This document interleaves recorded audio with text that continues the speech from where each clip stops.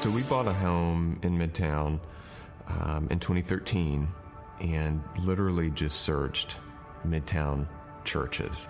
And at the time, it was the church at Midtown. Pastor Alex was preaching from the Epic series at the time, and my husband and I were both raised in church, felt like we knew the Bible well, but we sat there and felt like we have never heard anything like this from this very classic Old Testament story. I mean, it was just it was a whole new light. And so that kind of captured us from that very first visit. It's actually the only church that we visited and tried, and we've been plugged in at Midtown ever since.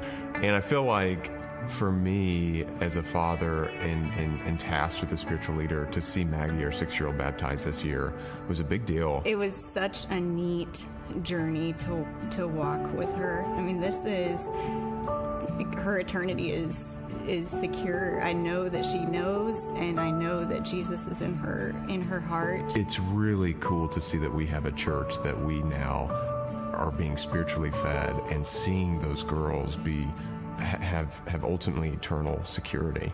It's a big deal. Yeah, right now at the stage of our life, we have a 6, 4, and 1-year-old, and although All In is a 2-year commitment, it's really supposed to be a life change, right? And so as I think through what do they look like when they're 11, 14, and 16, we'll have a driver now, and what does that mean when they're out driving around Tulsa or in high school?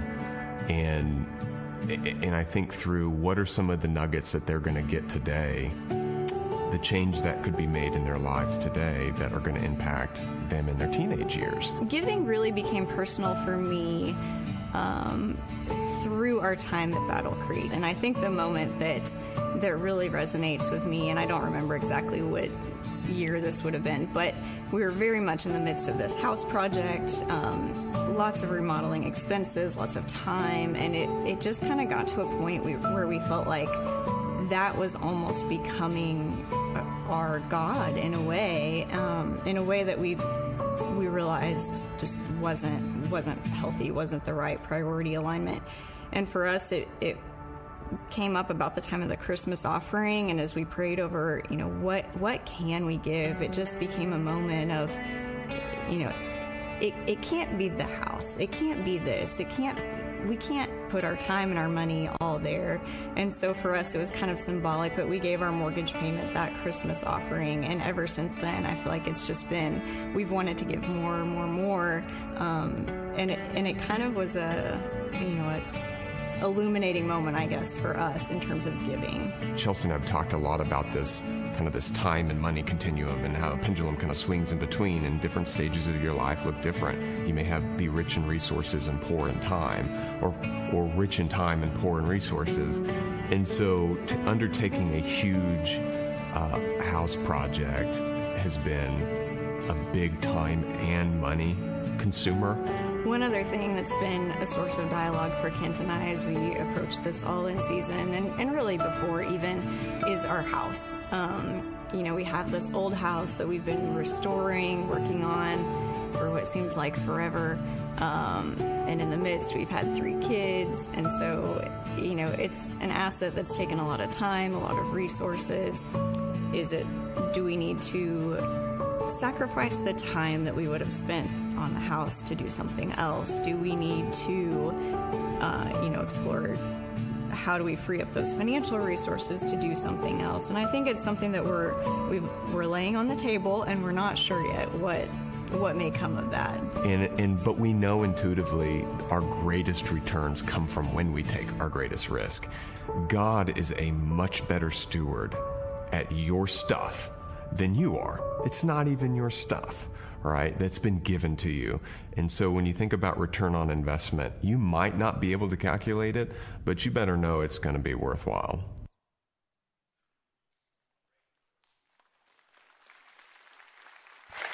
Good morning. Let's try that again. Good morning. Hey, let me just say this before we go forward, because I don't know if your campus pastor said it or not, but here at the Broken Arrow campus, Josh did say it, and I feel like we just kind of jumped over it. And actually, I feel like the recognition of it was really poor. and so I'm going to give us another chance on this fact that last weekend in our churches here in Tulsa, we saw 146 people make decisions for Jesus Christ. 146 people. That's phenomenal. And let me just put that in perspective because I know you're used to it. You've been around here a while. The average church in the United States of America is about 67 people. So we added 2 churches last Sunday in this church to the kingdom of God, and we give him glory and honor for that. And I don't ever want us to lose sight of that, church. I don't want us to lose sight of that. And could all of you here at Broken Arrow welcome those that are watching online and joining us from other campuses as well. Eric in California, welcome.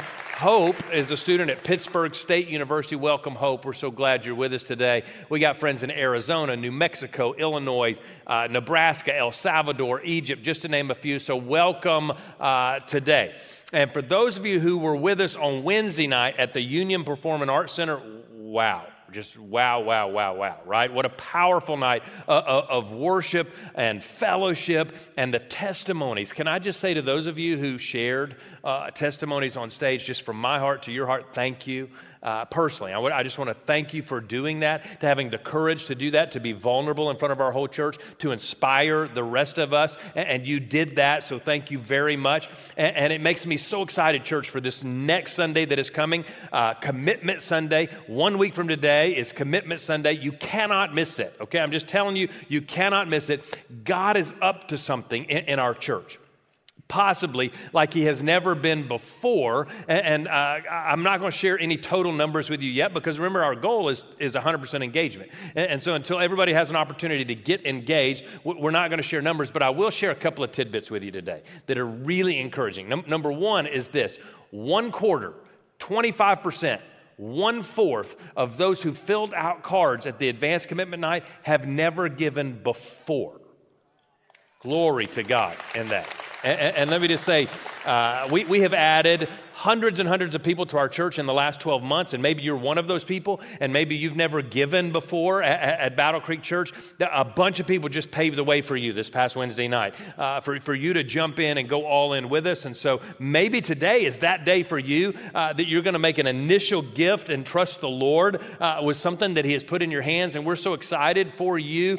And then others of you who have been faithful givers for years and years and years around here. The testimonies I heard, both on the stage and at the little video stations where you could share your story, just wow. Even you who are already quite in are trying to figure out how to come more in, church. And I'm so proud of you, and I'm so proud to be your pastor. Meredith and I are so encouraged. And as we shared, Meredith and I shared on Wednesday nights a little bit of the story behind our commitment that we're making during All In. And I'll just tell you today, we're making by far the largest step of faith that we have ever taken, by far, in our generosity. And to know that so many of you are with us in that's incredibly encouraging. I can't wait till next Sunday when the whole church joins together on that one goal of 100% engagement. And today, what I want to do for you, and this next to the last sermon in this series called All In, is I want to set some context for what it is we've been talking about. And I want to give you the big picture of what All In really means. This is a whole new sermon, rewrote it on Tuesday, or Monday and Tuesday of this week. And so it's not in your book. Chapters 18 and 19 of Genesis is where I want you to go. If you got your Bible, turn there. And if I were to put it into one word, this whole All In thing, there's several. It's very hard to put into one word. But if I were to try to narrow it down to one word today, the one word would be influence. Influence. That's what going all in is all about. And so write that word down. Let's pick it up in verse 1 of Genesis chapter 18. The Lord, by the way, circle that, the Lord. We're not going to move fast if we do this with every word in the text, but I just want you to write beside that Yahweh. That's the name of God. That's the name Yahweh. It's not just like Lord, like we're going to see all throughout this text where he's talking to sirs. This is the name of God. So God is present in this story. Yahweh is present. He's one of the three, okay, that show up. I don't think Abraham knows it yet, but he's going to find it out. Now look at what it says. The Lord appeared again to Abraham near the oak grove belonging to Mamre. One day, Abraham was sitting at the entrance to his tent during the hottest part of the day. Now, this is the amazing part of Hebrew. This is just a few words in Hebrew. And with just a couple of words, the author has painted this picture for us. I don't know if you're like me, but I can see it, right? Like my mind can just see it, that he's sitting outside of his tent in the heat of the day. In my picture, the horizon is a bit blurry because it's so hot there in that Middle Eastern heat. And here's a question for you. You should ask questions of the scripture when you read it, by the way. Where, why, how, what? Why is Abraham sitting at the entrance of his tent in the heat of the day? Now, I don't know the answer, but the previous chapter 17, does tell us that he was just circumcised as a grown man. I think it's a good indicator as to why he's sitting there at the entrance of his tent. Now look at verse 2. He looked up and noticed 3 men standing nearby. When he saw them, he ran, circle that word in your Bible, ran to meet them, because much has been said and written about the patriarchs. Much has been said and written about how Middle Eastern men don't run. And I'll just say, as one, we don't.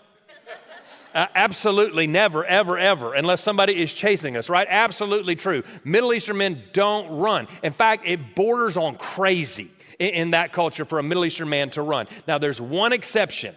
It's in the world of hospitality.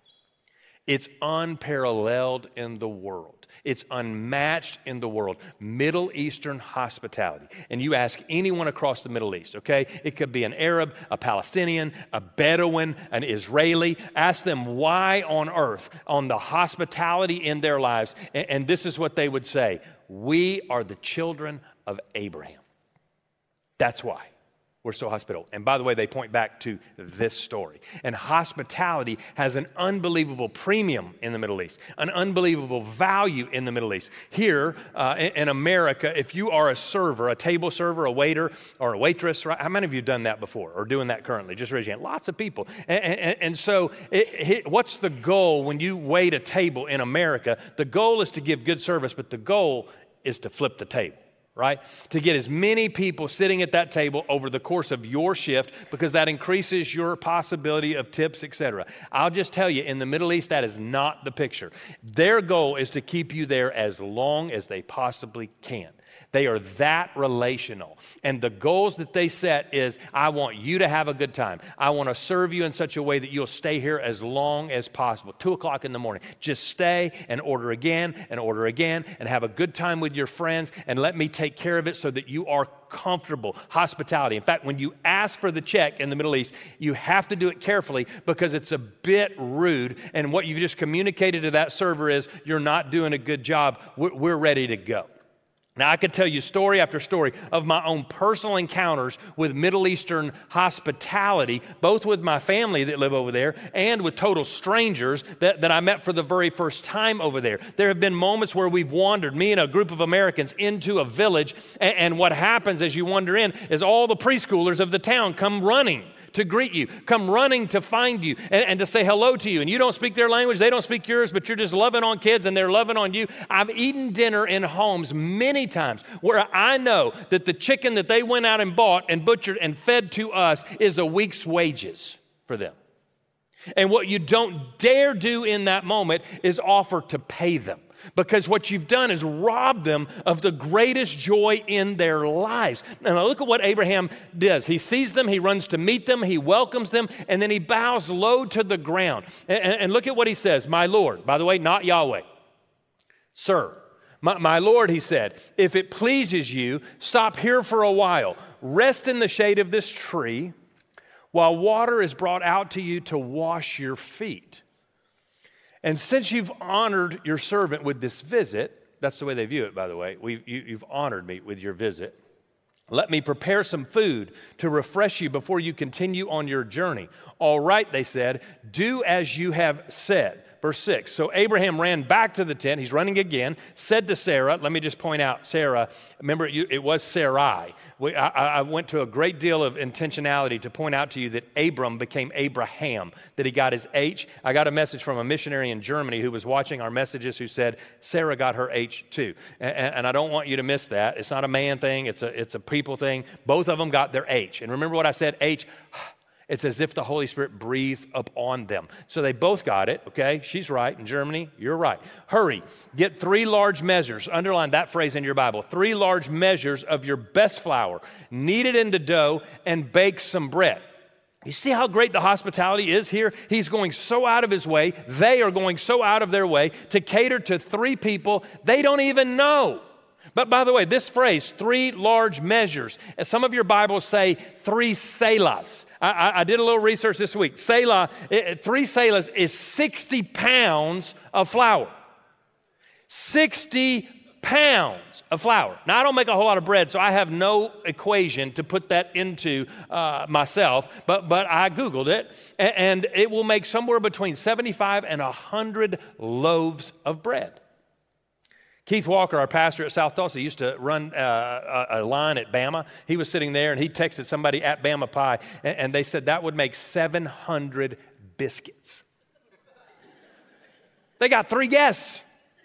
Now, she didn't run out and buy these things. She is preparing these things for them. Now, back to my personal story of wandering into villages and being hosted by pastors and being hosted by Middle Eastern people. I wonder today if you, this afternoon, are sitting on your porch in your neighborhood and you see 40 Arabs walking up the street. Are you sending your preschoolers to greet them? Or are you going inside? Are you unlocking the door and flinging it open, or are you locking the door? By the way, in our city, we're going to have 800 of them move here. And the Church of Jesus better do something with that and better do something about that. But I'm not pointing my finger at you when I declare what would you do in that moment. I'm saying what would we do in that moment, because I'll just confess to you, I am Middle Eastern, and I would be worried about my security. And I would be worried about my own fear. And it's as if God is addressing that in this text, and he is saying to Abraham, hey, if you're going to function out of fear and insecurity, we're not going to be able to put the world back together, Abraham. But in fact, let me just say it in a New Testament context. In the New Testament, it would be worded this way: the kingdom of God can't come there. The kingdom of God can't come to that place. It can't come to the place ruled by fear. It can't come to the place ruled by insecurity. But in an atmosphere of trust, yes, the kingdom of God can come on full display. We can trust that we can lay our lives down in front of other people. Why? Because God's got this. He can take care of this. And therefore, as the children of God, I can declare with faith, I will function out of generosity. I will function out of hospitality. I will function in trust. I will function in self-sacrifice. In fact, I think the narrative of Abraham is so flooded with self-sacrifice. That's why God gave him the mark of the covenant, because his life was flooded with self-sacrifice. In fact, Jews call this story in the Bible a miracle. They refer to it as the miracle of radical generosity. In fact, write this down. This is a lesson out of this text. If you offer yourself in radical generosity to others, God will work miracles in the way that you offer your life to others. It's a promise. It's a promise. He will work miracles in the way that you offer your life to others. Let's keep reading. Verse 7. Then Abraham ran out, he's running again, to the herd and chose a tender calf, which means that these Bible characters were not vegetarians, and gave it to their servants who quickly prepared it. Verse 8, when the food was ready, Abraham took some yogurt and milk, which I got questions for some of my Jewish friends there who say you can't mix meat and dairy. Abraham did. Father Abraham had many sons. I'm one of them, and so are you. Let's eat a cheeseburger. And he served it to the men. As they ate, Abraham waited on them in the shade of the trees. Where is Sarah, your wife? The visitors asked. She is inside the tent, Abraham replied. Then one of them said, I will return to you about this time next year, and your wife, Sarah, will have a son. Sarah was listening to this conversation from the tent. Abraham and Sarah were both very old by this time, and Sarah was long past the age of having children. So she laughed silently to herself and said, how can a worn-out woman like me enjoy such pleasure, especially when my master, my husband, is also so old? That means exactly what you think it means. And it's in the scripture, right? And look what he says. Then the Lord said to Abraham, why did Sarah laugh? Why did she say, can an old woman like me have a baby? Is anything too hard for the Lord? There it is, Yahweh again. Is anything too hard for Yahweh? Luke tells us, chapter 1, verse 37, nothing is impossible for him. That a old, worn-out woman can have a baby. In fact, a young, unmarried virgin can also have a baby in the story of God. And it's as if prophecy is coming out of this story that God can produce from a womb that is closed whatever he wants to. So for those of you who are here today and you say, my business is busted, my bank account is dried up, my retirement is tattered, my resume is screwed up, I've got too much junk in my past, the diagnosis is this. Let me just say to you today, God can work with that. He can work with that. Now look at what the scripture goes on to say. I will return about this time next year, and emphatically, Sarah will have a son. Sarah was afraid, so she denied it, saying, I didn't laugh, but the Lord said, no, you did. I love it, actually. There's like a little Hebrew ditty playing out right here at the end of this story. And before we jump into the rest of the story, let me make two initial observations, okay? Today is a little more teaching than it is preaching, and this is just me working through a text this last week, and I'm just laying it out before you today. Here's two of my initial observations. Number one, God blesses generosity and hospitality because it looks like him. He blesses it. Generosity and hospitality, he blesses. And here's the second initial observation. There is a priestly role in the rest of this story about to play out. Okay, and you know the story, and I've read part of it, but let me just summarize it again in case you were nodding off. 3 mysterious men have come down to talk with Abraham. They have 2 purposes for their visit. One is to announce to Sarah, Abraham's wife, that she's pregnant, right? 2, they intend to destroy 2 very wicked cities, Sodom and Gomorrah. Sodom and Gomorrah were notorious not only for their carnality, but for their cruelty and their oppression of the poor. So these 3 men meet Abraham and Sarah. They announce Sarah's pregnancy. And so remember, they have 2 agendas. Check on the first one. Happy news, over. We checked it off. We told them she's pregnant. Now, real quick, who are these 3 mysterious men? Well, I've already alluded to the fact that one of them is God. God is showing up. He's referring to himself in the first person. We assume the other 2 are angels. And so they tell Abraham what they're going to do to Sodom and Gomorrah. Now, if you remember, we talked about it a few weeks ago. Lot, Abraham's nephew, lives in Sodom. Do you remember? He lives there. So we can assume when Abraham starts arguing with God about destroying Sodom, that we think it's about his nephew, that he doesn't want to be destroyed. Now watch how this plays out. Verse 23. So Abraham approached him. Circle that word, approached. That's a legal term, okay? In other words, it's like, may I approach the bench, Your Honor. That's what that word refers to. It's as if it's a term that would be used in a court of law. In other words, what they're telecasting here is that Abraham's about to go to court with God. Now watch what he says. What if there are 50 righteous people in the city? You've read this before. Will you really sweep it away, not spare the place for the sake of 50 people? And God says, no, I'll spare it for 50. And Abraham says, well, what if there are only 45?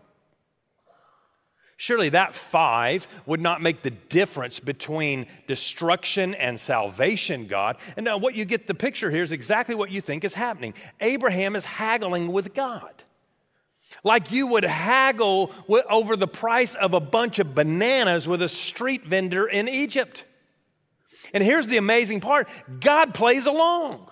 And it's like anybody 30, I'll take 30. How about 30, 25? Anybody 25, 15, 10, done. And he gets to 10. Now here's the question you ought to ask yourself, especially if you have Middle Eastern context. Why would he stop at 10? Okay, there's a couple of intriguing questions for an Eastern mind in this text. First of all, why is Abraham praying for this city, Sodom, in the first place? I used to think it was simply doing it for the sake of his nephew Lot, to keep God from destroying the city so that Lot would not be harmed. But you have to know this, Abraham could have asked for that directly. He could have said, hey, God, I know you need to destroy the wicked people, Sodom and Gomorrah. Go ahead and destroy them. Give me a couple of days to airlift Lot out of there before you go in there and carpet bomb the whole place, right? Then do whatever you want to the rest of them. That would have been easier, and not only would it have been easier, it would make much more sense, honestly. Because not only are these people in Sodom really wicked, they were especially unkind to Abraham personally. Now remember, they're the ones who kidnapped Lot and went to war with Abraham. But instead of doing that and talking to God that way, Abraham stood before God and asked for mercy for the whole city. And by the way, he put himself at risk in doing that. Notice when you look at the text, he keeps saying to God, God, don't be mad. God, don't be mad. He's pushing God, putting himself on the line for them. Now, here's the second question. Why did Abraham stop at 10? As far as negotiations go, Abraham seems to have been on a roll. He'd gotten God down from 50 to 10. So why stop there at that moment, right? Every negotiator, and I don't know if you are one or not, but it's born in Middle Eastern people. And so I was born with it. One time I was selling a house, got a full offer. The realtor said, you got a full offer. I said, that means we didn't ask enough. Go back. And she said, that's not how it's done. I said, go back. And we entered into another conversation. Why? Because the negotiator kicks in. As a negotiator, you press as far as you can to the lowest price. If you're buying a used car and somebody is selling you a used car and you end up in a conversation with somebody with a used car, you know the car's worth $30,000. Okay, Linda, you come first offer out of the chute, you punch them in the lips, right? First offer, what do you do? $30,000, what do you say? Would you take 10? You say, that's crazy. Let me tell you what my dad taught me in Egypt. When you go to the streets in Egypt, you start at 1/10 of what they offer. That's where you start in the negotiation. I teach Americans that when we go to the Middle East, and they're like, I just pay it. And I'm like, you robbed them of their hobby. This is what these kids, this is what they do. And now it's like playing golf. Just write the score down. We won't play. They want to play, and they want to be a part of it. And so if they say, yes, I'll give it to you for 10, I'd be happy to. You should follow up with, would you take 5? You're so enthusiastic about the 10, would you take 5? And if they say, okay, 5 sounds great, then you go, would you take $1,000? Right? And if they say, yes, I'll take $1,000, you say, would you pay me to take this car off of your hands? That's intuitive for a negotiator like Abraham. So why didn't Abraham do that? Why doesn't he haggle God down from 10 to one righteous person? And by the way, when you read the text, it seems like the whole conversation just ends. Like it's just over. God just walks away. The conversation is over. Now, I want to show you something that I found this week. I saw this week. Never seen it before. All the times I've read it, never seen this before. Now, let's jump to the next chapter. And when we go to the next chapter, keep this question in your mind. Why did Abraham stop at 10? Okay, keep that in mind. Genesis chapter 19, verse 1. That evening, the two angels, same two, by the way, came to the entrance of the city of Sodom. Now, there's something happening here in the Hebrew, and it's easier to see in the Hebrew than in the English. There's a parallel, a chiasm again, that's being set up, one versus the other. It's almost like they want you to see a chart with these two chapters, okay? You got Abraham in one, you got Lot in the other. You got two angels coming here, you got two angels coming here, right? Lot was, say it. Have we seen that before? We just saw it, right? Who else was sitting? Say it like you were here 3 minutes ago. Who else was sitting?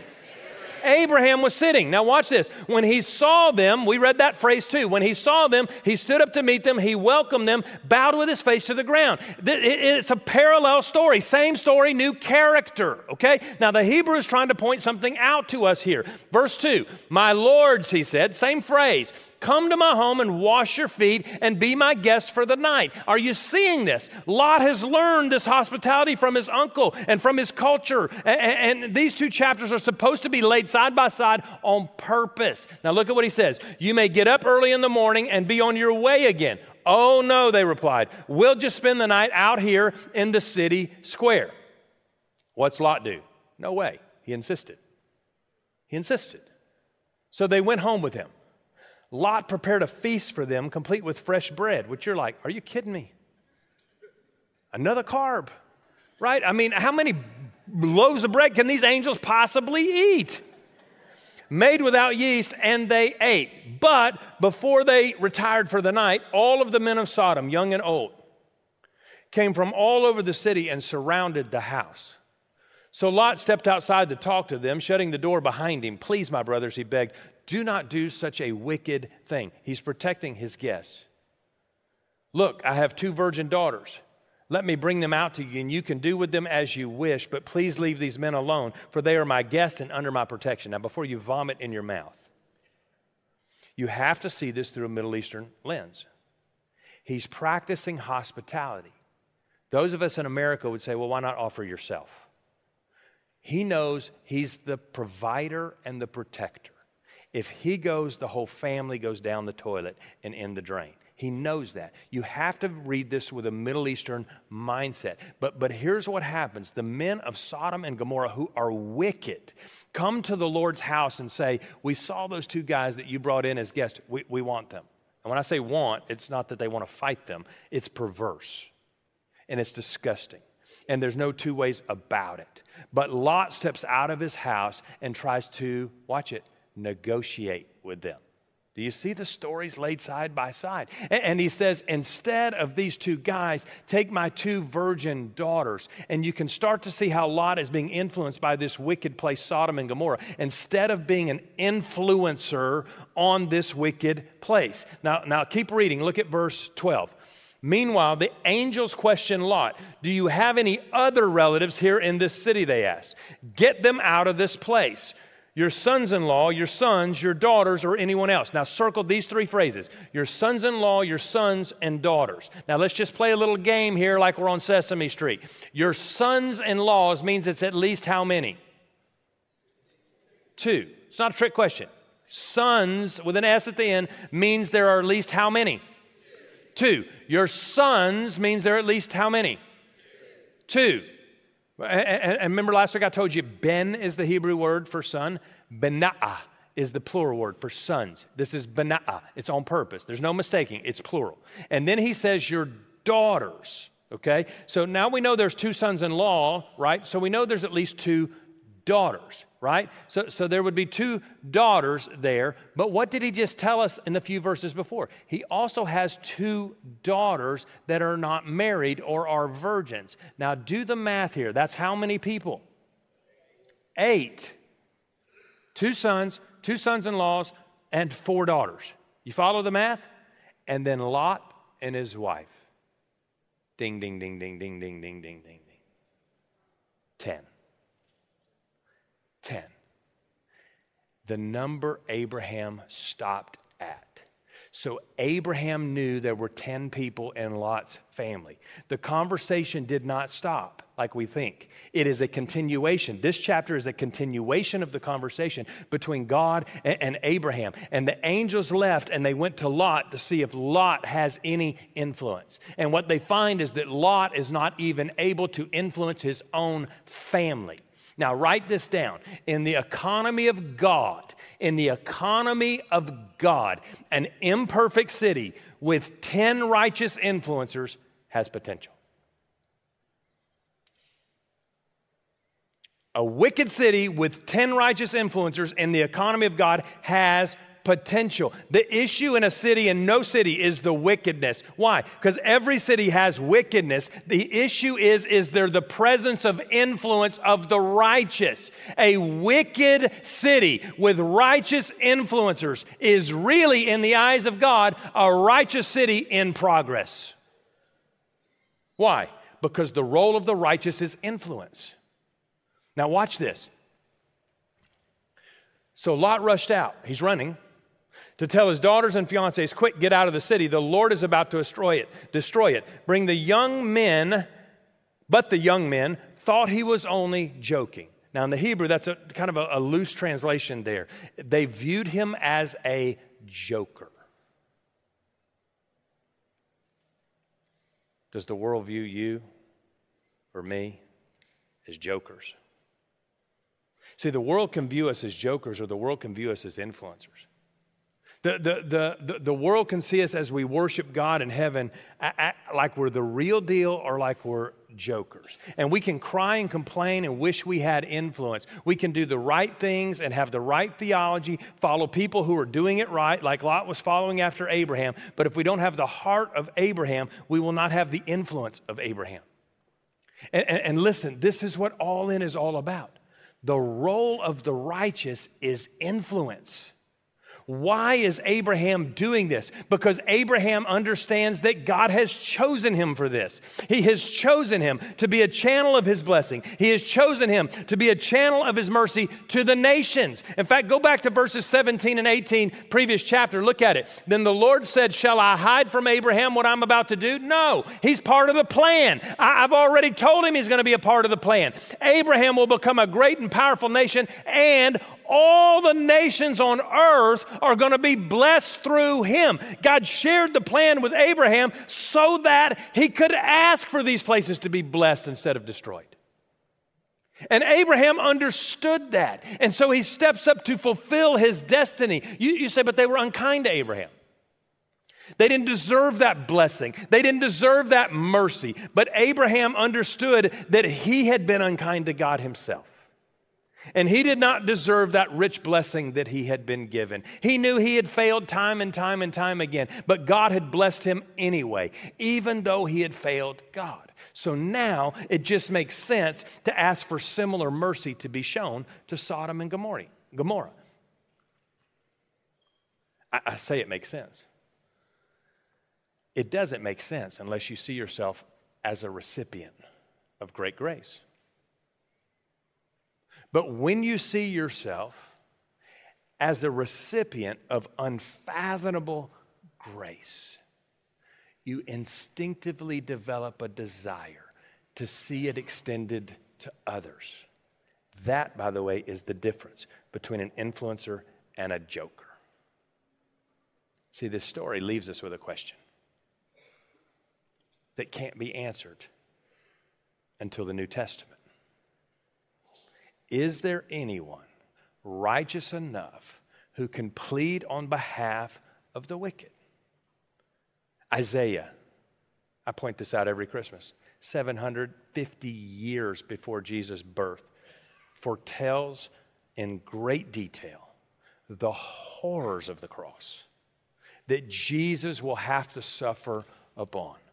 But in chapter 53, you know Isaiah 53 is that messianic prophecy. Verse 6 is, I taught my kids that when they were very little. We all like sheep have gone astray. We left God's path to follow our own. And it goes on to say, but here's what God did. Verse 11 of that passage, look at what Isaiah says.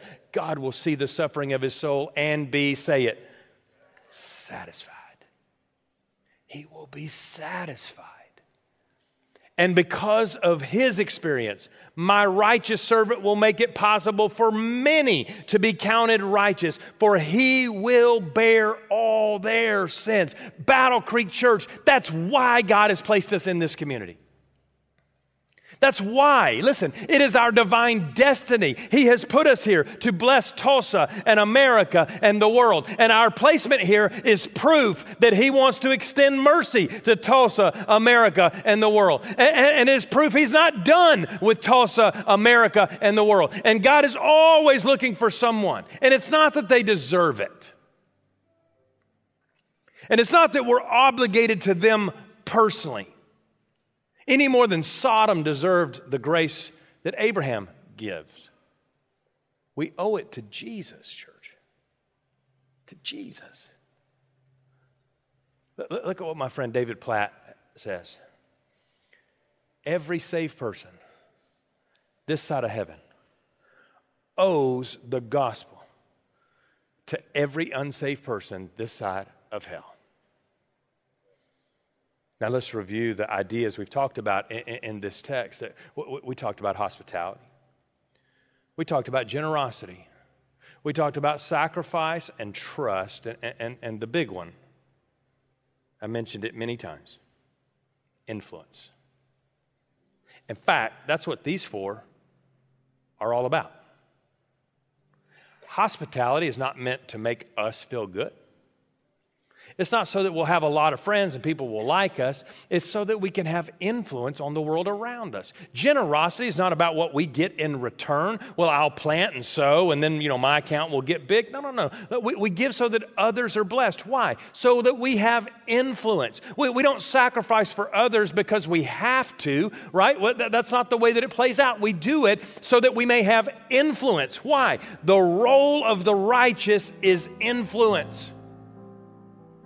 And God made a promise that the sons of Abraham would be as numerous as the stars are in the sky. And we can ask with confidence because Jesus died to bring that promise to completion and to fulfillment. Jesus had a promise to fulfill. Listen, he died to keep that promise, not so that a group of scared Christians can huddle up together and hang out until the rapture happens. Like Lot was hiding in his house. It's so that we could have influence. It's so that we could help all people of all ages, all the time, advance in their journey with Jesus Christ. And you know what else he tells us to boot? The gates of hell can't stop us. They can't stop us. And we, Battle Creek Church, because we are under obligation to Tulsa and unreached people groups and cities of the world, our lives and ministries should look different. And as I've told you throughout this series, the question for me and Meredith last year or so is no longer about how much are we giving or how much should we give. That question left the port a long time ago. The question now at the table is, what are we not giving and why? What is it that we're not giving and why? I heard of a South African church where the South African pastor wrote this as the mission statement for his church, whole mission statement for the whole church. And it says it this way: people without Jesus go to hell. That's it. It's the whole mission statement. When asked about it, he's like, what else needs to be said? Unlike Abraham,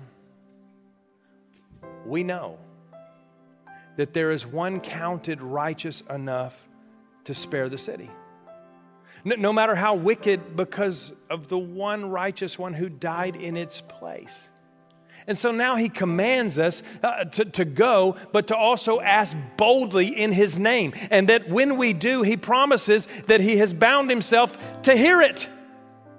And so I repeat, God put us here for this time and for this purpose, to reach people, to raise up leaders, to multiply all over the world for the sake of the gospel. And here's the beautiful thing: our success is as sure as the stars that come out every night. So we need to ask big.